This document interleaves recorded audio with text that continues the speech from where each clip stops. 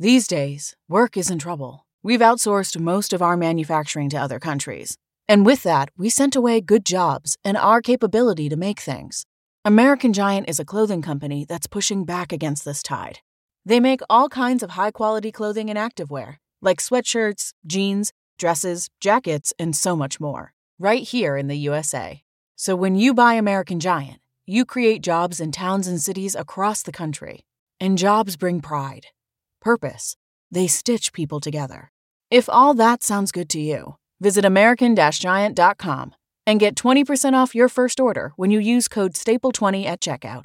That's 20% off your first order at American-Giant.com with promo code STAPLE20. On this week's episode of Bourbon Real Talk, we have Vampire Diaries superstars Ian Somerhalder and Paul Wesley. They created Brothers Bond Bourbon, the most followed spirits brand in social media and one of the best celebrity whiskey brands we've tried.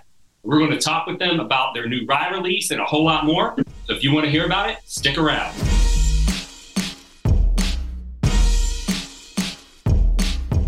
So before we get started with Ian and Paul, we want to take a moment to thank all of our Patreon members out there.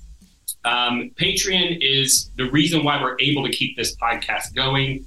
We've had over 2.8 unique views and over 6 million views. And all of that was really for free for the public. And it's the Patreons that make it financially possible for us to provide all this content. But it's not just a donation. We also have really great offers inside of the Patreon program. We do distillery takeovers, barrel picks, in-person meetups, monthly virtual bottle shares, massive discounts on merch. And you also have the satisfaction of knowing you support the channel and its mission. So without further ado, welcome Ian and Paul. How are you guys doing? Thank you. Good afternoon, everybody. We're so happy to have you on. Dude, we're so happy to be on. Thank you. You guys are busy gentlemen. I've been trying to get this scheduled for a very long time. I was going to try and do it right when your rye whiskey came out, but it's been a little while. We may have already gone through the first bottle that we got. As you should have. Yeah, that's the rye is my favorite of all three expressions. So I don't blame you for going through that bottle quickly. Awesome. Well, we're going to do a little bit of a disclaimer because my regular viewing audience may not be the biggest Vampire Diaries fans. But we know that when we put celebrities' names into the title of a video, that some of their fans that may not be the biggest whiskey fans come along and watch. And I just want to let everybody know we are going to cover a large cross-section of information. So if you're a Vampire Diaries fan, you're going to have a great time. And if you're a whiskey fan, we're going to get into some whiskey nerd stuff and everyone's going to be entertained. So please stick around. All right. So with the disclaimer out of the way, let's get into kind of the history of the Brothers Bond Bourbon. You guys were on a TV show that's called The Vampire Diaries. Is the D important? Yes. Is it like it? What's the? It's like when I say Ian Somerhalder, he corrects me and he says the Ian Somerhalder. Yeah. So it's more like it creates more of a, not really a statement, but it gives you a little bit more of like a visual of a grounding factor, right? Like there's a lot of gravity to it. Right. I totally understand. Yeah. Well, it's like a Tribe Called Quest. You have to say the whole thing, right? Yeah, it's like, yeah, exactly. You don't say like Alexander Great. You say Alexander the Great. Great. Yes, I get it. So and like true fans know that it's TBD, and if you take the T away, it gets ugly. So. Yeah, it's TBD. And it sounds like venereal disease, but so we just stick with TBD.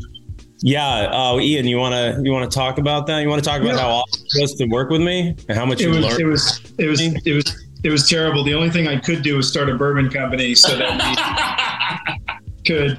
No, actually, man, listen, in all humility, it's something we're obviously very proud of. It took a long time. 8 years is a really good run on television. It's not common, but we played these vampire brothers. Obviously, initially they were in love with the same, mortal girl. It was sort of like Twilight on television, but it became, a pop culture phenomenon as well. So honestly, it was 8 seasons, 172 episodes, hundreds of millions of viewers per episode. So it just sort of gives you sort of like an idea of the heart, souls, minds conversations and ultimately, households that this story has resonated in, or this IP has been able to sort of seep through or percolate up through, however you want to look at it. And so it was really special, right? Like these brothers bonded on screen over bourbon. In fact, the only time they didn't want to kill each other was when they were sipping bourbon. And then Paul and I literally bonded off screen over bourbon, you know? So like, this was the most authentic thing we could have ever done, right? At what point in y'all's relationship did you start talking about the idea of starting a whiskey company? Honestly, like season 2, but we were kids. I was 31, Paul was 27. What did we know about starting an alcohol brand? By the way, what do we still know about starting an alcohol brand? But it's true, man. Like, but you got to remember, season 2 of our show was like 2010. You know, this is a long time ago. So we knew we would look at each other because, you know, we would drink bourbon on screen, which was tea at the time. In season 1, it was caffeinated tea. Paul and I thought we had like crazy anxiety issues. It was because we were drinking about 1,000 milligrams of caffeine a day. But we noticed, you know, getting into that season 2, wow, this show is obviously, it's taken off. It was huge.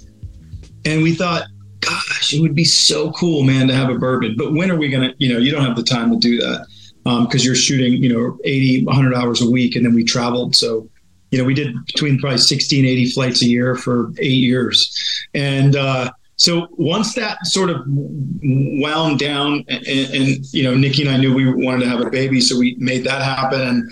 And then COVID hit and Paul and I knew, you know, it takes, obviously this is a huge, we just needed that time to actually start blending. But obviously it takes a long time, right? Bourbon, 4 years in one day. It's capital intensive, it's time intensive. And so at least we got to start really blending. And like Paul said, we blended this in my kitchen, man. For over a year, we blended this. And we wanted to get that equal sensory proportion, right?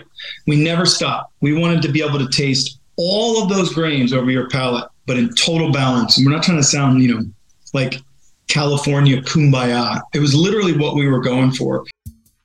I knew I was a bigger Bourbon Real Talk fan than you. How do you know that? Well, because I don't just use a prideful goat, Glenn. I got an official Bourbon Real Talk tumbler. Oh, yeah? Yeah. Well, I got this Bourbon Real Talk lanyard to carry my whiskey glass in. Oh, well, speaking of whiskey glasses, do you have one of these? No, I don't. Rocks glass. Oh, yeah? Yep, official. Well, I love my wife, and I bought her this official whiskey wife flask from Bourbon Real Talk. Well, that's cute and everything, but I got my wife one of these. Oh, yeah? Yeah. Well, you can just add your own liquor, and it's an actual cocktail right there in a jar. Me and my wife like to make cocktails, so we got this simple syrup off the website. Oh, do you? Yeah. Okay. Well, do you and your wife have one of these? This is an official sticker. You can only get these on the website. No, but I do have these official coasters that have the Bourbon Real Talk logo on them, and I'm representing.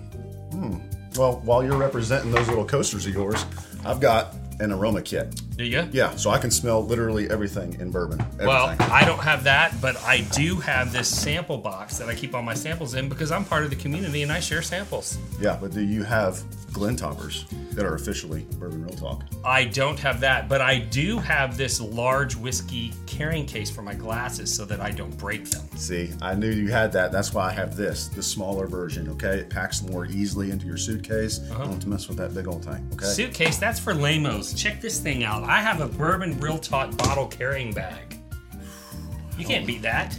I don't know if I can because... And on top of that, I have a Bourbon Real Talk t-shirt. I'm the bigger fan. Oh, I can beat that. Is it extra schmedium? No, I don't have an extra medium. Ha! Extra schmedium. You might be the bigger fan. You win. I knew it.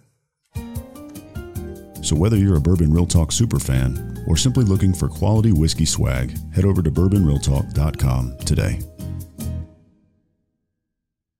Did anybody try to talk you guys out of starting this company when you were in the infancy of it? I didn't understand how. I understood bourbon was aged, and I understood that bourbon had certain prerequisites. I didn't realize, because I don't know anything about tequila or vodka or anything or gin. I didn't realize how much more simple those spirits are, sure, and how difficult whiskey.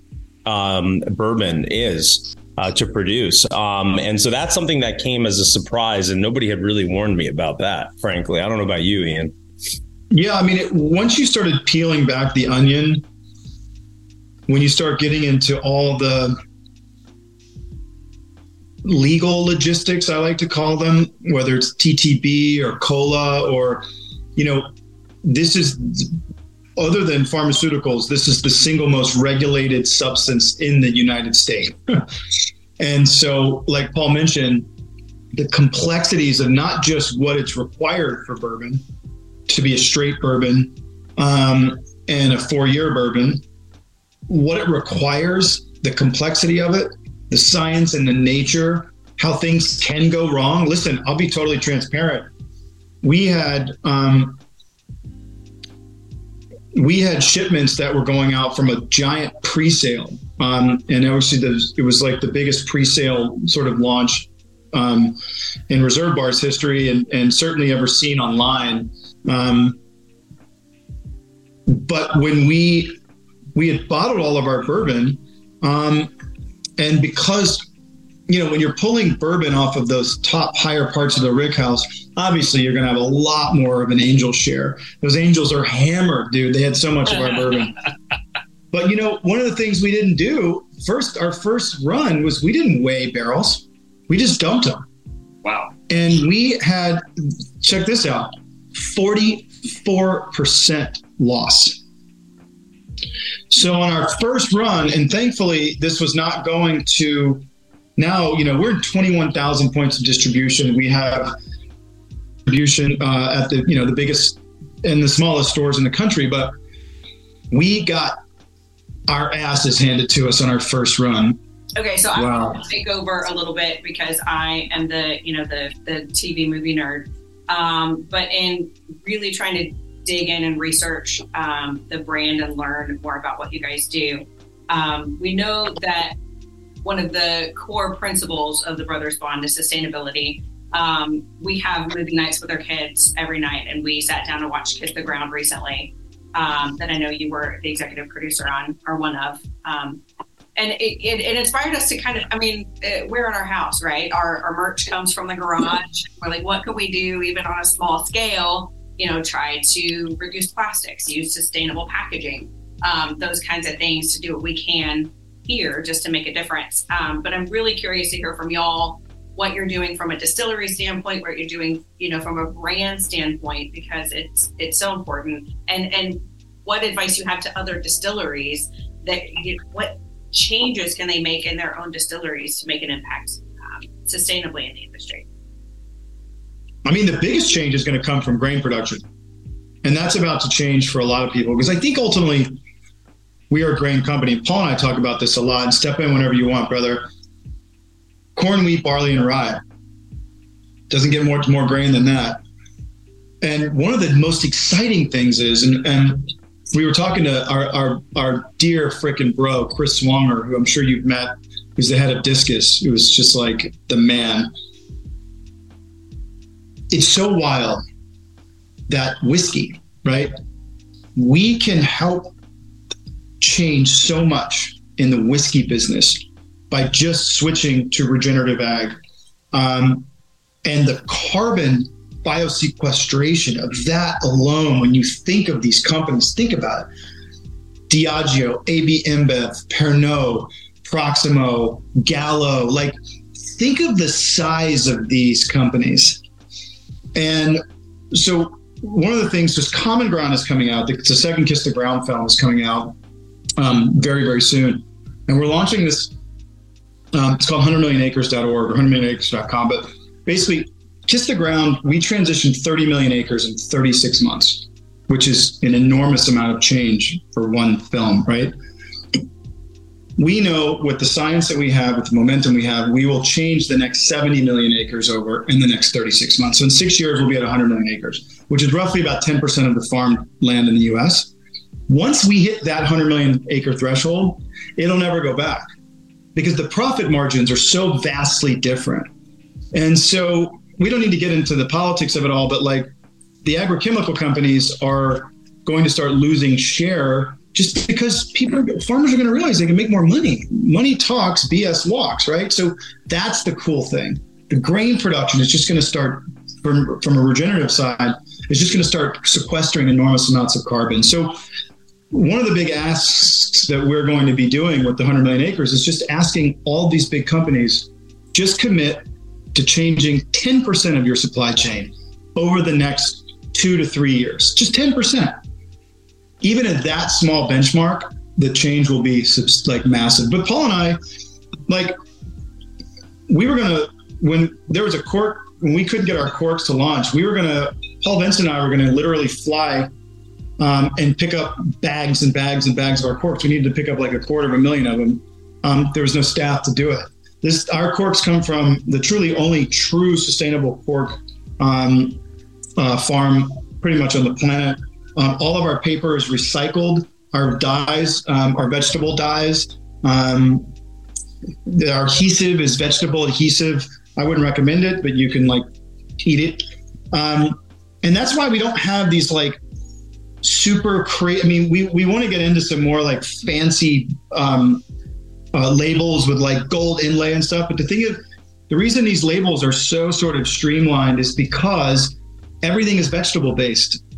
So there's no chemicals in any of this stuff, right? Everything is recyclable or recycled, or sustainable. So that's sort of like, you know, how we approached it. And Paul and I and our team, we didn't want to compromise, you know.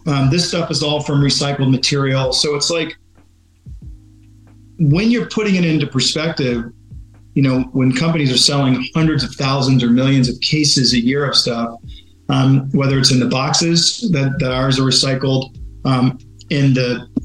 listen, there are ways to hit sustainability within up and down your supply chain, right? From R&D to manufacturing to bottling to packaging to distribution.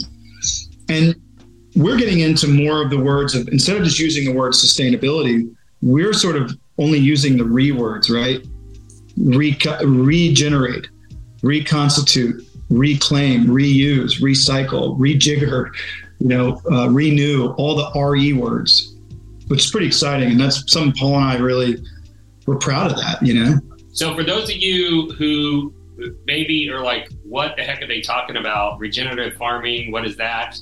I actually watched the documentary, and the basic premise is, and correct me if I'm wrong, it's no-till farming, where they use biodiversity to get rid of the need for a lot of chemicals that are used in modern agricultural techniques.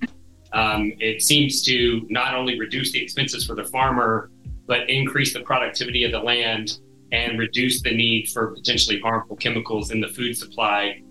So I was really shocked by the information that was in the film Kiss the Ground. And if you haven't seen it, you should go check it out.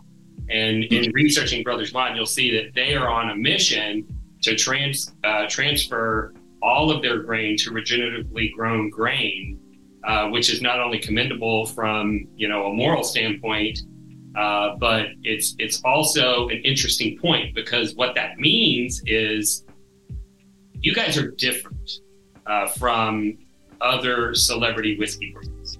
And you can tell that you guys are different because you get to decide who your grain supplier is. The other celebrity spirits brands in general typically go for the spirits that can be made and sold. They like vodkas, they like flavored vodkas, they like blended whiskeys, they like gin, right? But to do a straight bourbon is straight up gangster, right? To do a non-age stated straight bourbon is amazing, because to have no age statement on your label, the whiskey has to be over 4 years old. And you've got to follow all of those rules for it to be straight. And what that means is that at some point, these two gentlemen who have been maligned in the whiskey world as celebrities looking for a money grab. And here's how you know that's not true, okay?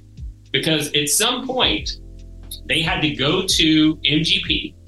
They had to commit a massive amount of money. A lot of cash to get MGP to do a production run. I think last time I checked, the lowest production run was 1,000 barrels. And the barrels are 300. So every time they do a production run, they're spending almost $1 million, right? And they pretty wild. Guess how much money they were going to invest today for the prospect of maybe being a success 4 years down the road whenever this whiskey came to maturity. They didn't even know for sure what it was going to taste like the day that they signed the contract and cut the check. And that, my friends, is not what other celebrity whiskey brands do. And that's so super sweet of you to say. Super kind of you to say. You know that, then you know that, of course, because you're in the bourbon game. And by the way, Paul and I sip on the Prideful Goat together, and it's been, you and Christopher have crushed that. And I've learned so much about whiskey from him. It's one of the most like enjoyable things Paul and I have gotten to do is sit with Christopher Hart and you guys and talk about bourbon. But so you know how those things skew, and you know how those numbers work.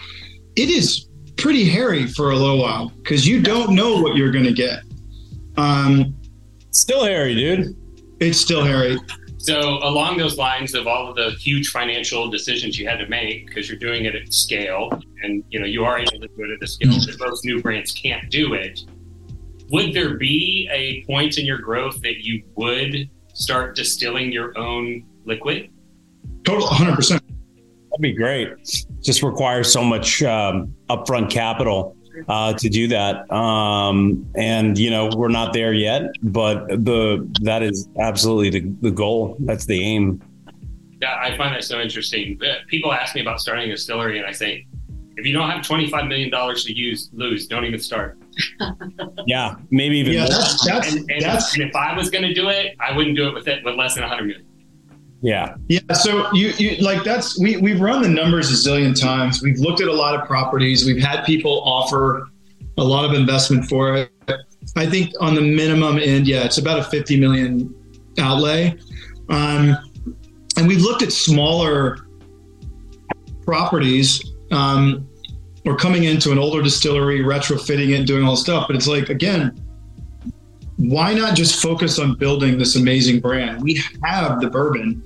We don't even do inventory. We don't have inventory management. We go back and forth to Lawrenceburg, and that way we have, we have access to our barrels. We know what we have. We know where they are. We know where they need to go, how they're performing, especially in the rye, the rye and the cask. Like the cask is 70 of our best barrels. By the way, this cask just won double gold in San Francisco, which is like, for us, that was like a teary-eyed moment for me too. You might as well have won an Oscar, Double gold in San Francisco is hard to get. But just for those of you at home, so you understand, the main spirits judgment competition is in San Francisco every year. Everything is done blind, and they're just like all the other competitions where even the bad kids get a trophy, right? Like there's going to be, I think there's bronze, silver, gold, and double gold, right? And so if you go in the store and you see that there's a spirits company that has a neck tag that says they won bronze, that doesn't mean they came in third. It means that the judges drank it and they didn't think you'd die if you had more, right? But if you to get double gold, everyone on the panel has to rate it as the top tier spirit of that class. It's of the highest quality in that class. And to be honest, I've tasted your product and I understand why it would win double gold, right? Thank you. Thanks, man. Approachable. Your first release of the 80 proof, my wife bought so many bottles of that. I was mad at her. I was like, we're not going to drink this shit. No one comes to our house and drinks 80 proof whiskey. They come to our house to drink like premium high proof spirits. That's what they want. And then I tasted it and I was like, damn, for an 80 proof, yeah, a lot of flavor. So good. Well, to clarify, the cask strength won double gold. So that's my other favorite. Like I love, and I'm a spicy, like I love all things rye, and I really like hot whiskey, right? Like give me something that's gonna burn my face off. I'm talking about it. It's just, I don't know. Our rye, my wine too, like. Our rye won gold at San Francisco and double gold at Tag, and our cask won double gold in San Francisco.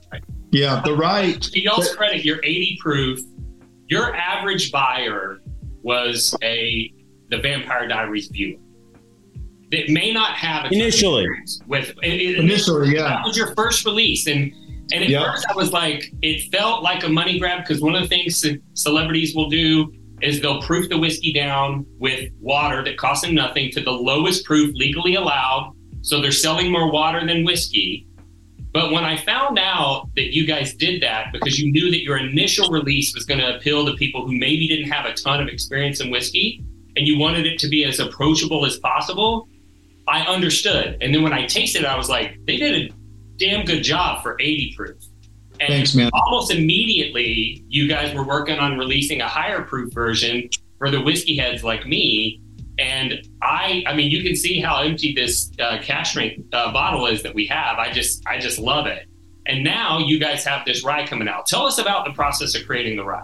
Yeah, it's a 4-grain rye, 77% rye. And it's just, for me, it's my palate. It's my preferred, I like that kind of spicy rye taste. But go ahead, Ian, you were saying something. No, I was just saying it also too, for Paul and I, it was also about getting the rye purists, right? And this is, again, something Paul and I talked about a zillion times, which is, listen, and again, I'm not trying to sound so doom and gloom. I'm just being super transparent, because that's like, there's no bullshit in this. And like, there's no like smoke and mirrors. We were scared shitless to get into the rye category, because it's only the big dogs.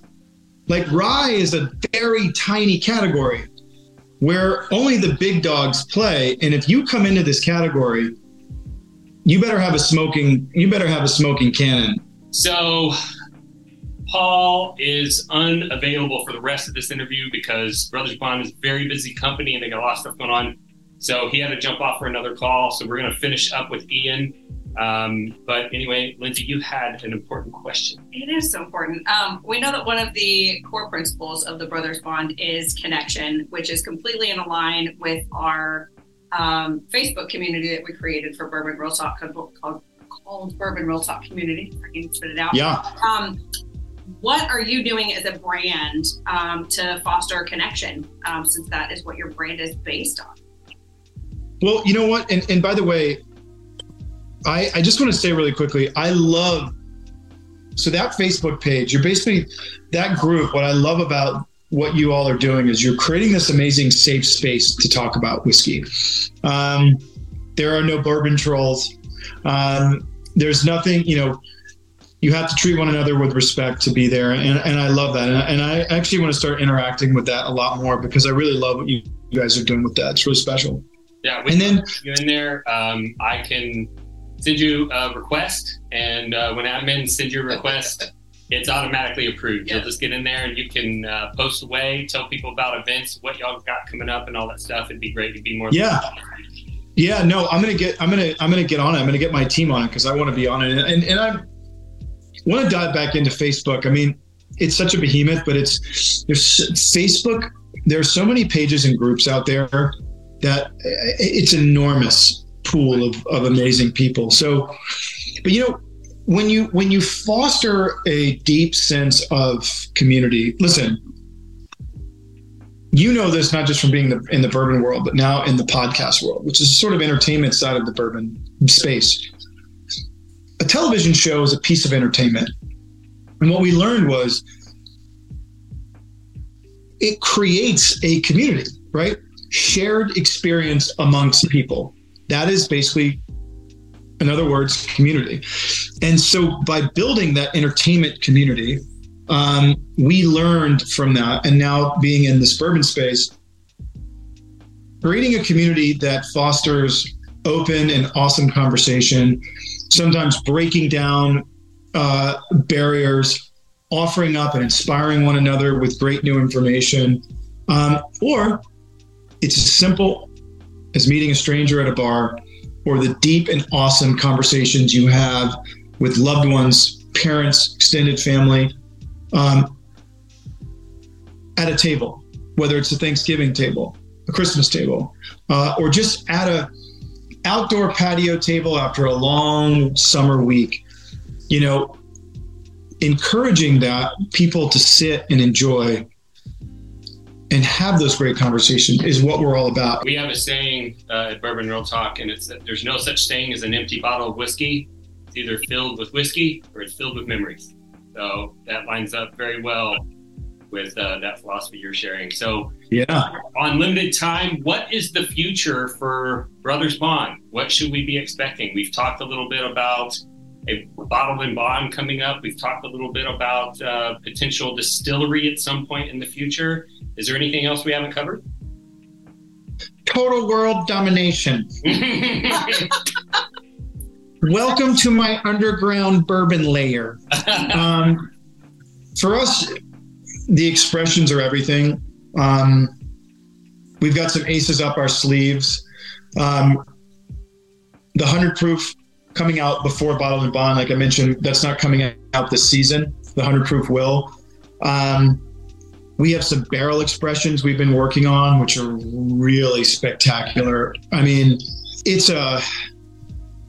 been an amazing journey, but we have some barrel expressions coming out, some double barrel, double oaked, wine, port, a lot of casks, like a lot of stuff that we've been working our tails off on. I can't wait. So I don't know. I'm sold. I was sold from the beginning. So how do people find your product? Like where do you want people to go? Do you want them to follow you on social media? Do you want them to go to your website and find a point of distribution? Like, what do you want them to do? Absolutely. Following us is great. We're the most followed alcohol brand on Instagram in the world, which is pretty amazing. We have been since before we even launched. Following us is great.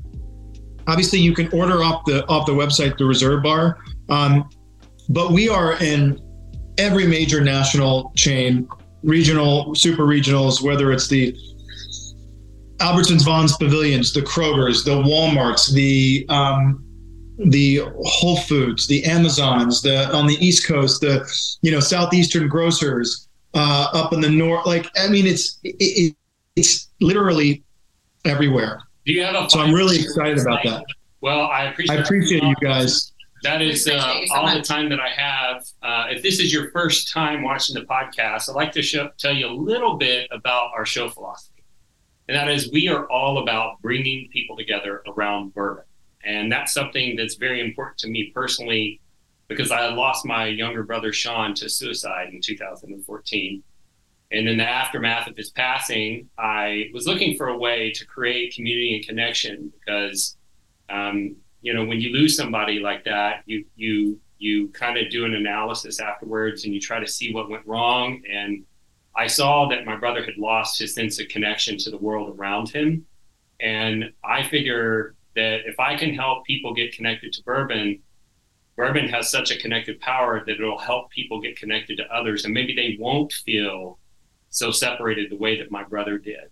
And that is part of the reason why we started this podcast, because we wanted to educate people and get them deeper into the community. And it's part of the reason why we started Bourbon Real Talk Community, because as we did research, there weren't a lot of whiskey enthusiast space that weren't filled with negative voices, people that would attack you for what it was that you liked. If you liked a celebrity whiskey, maybe they'd tell you you had a bad palate or whatever.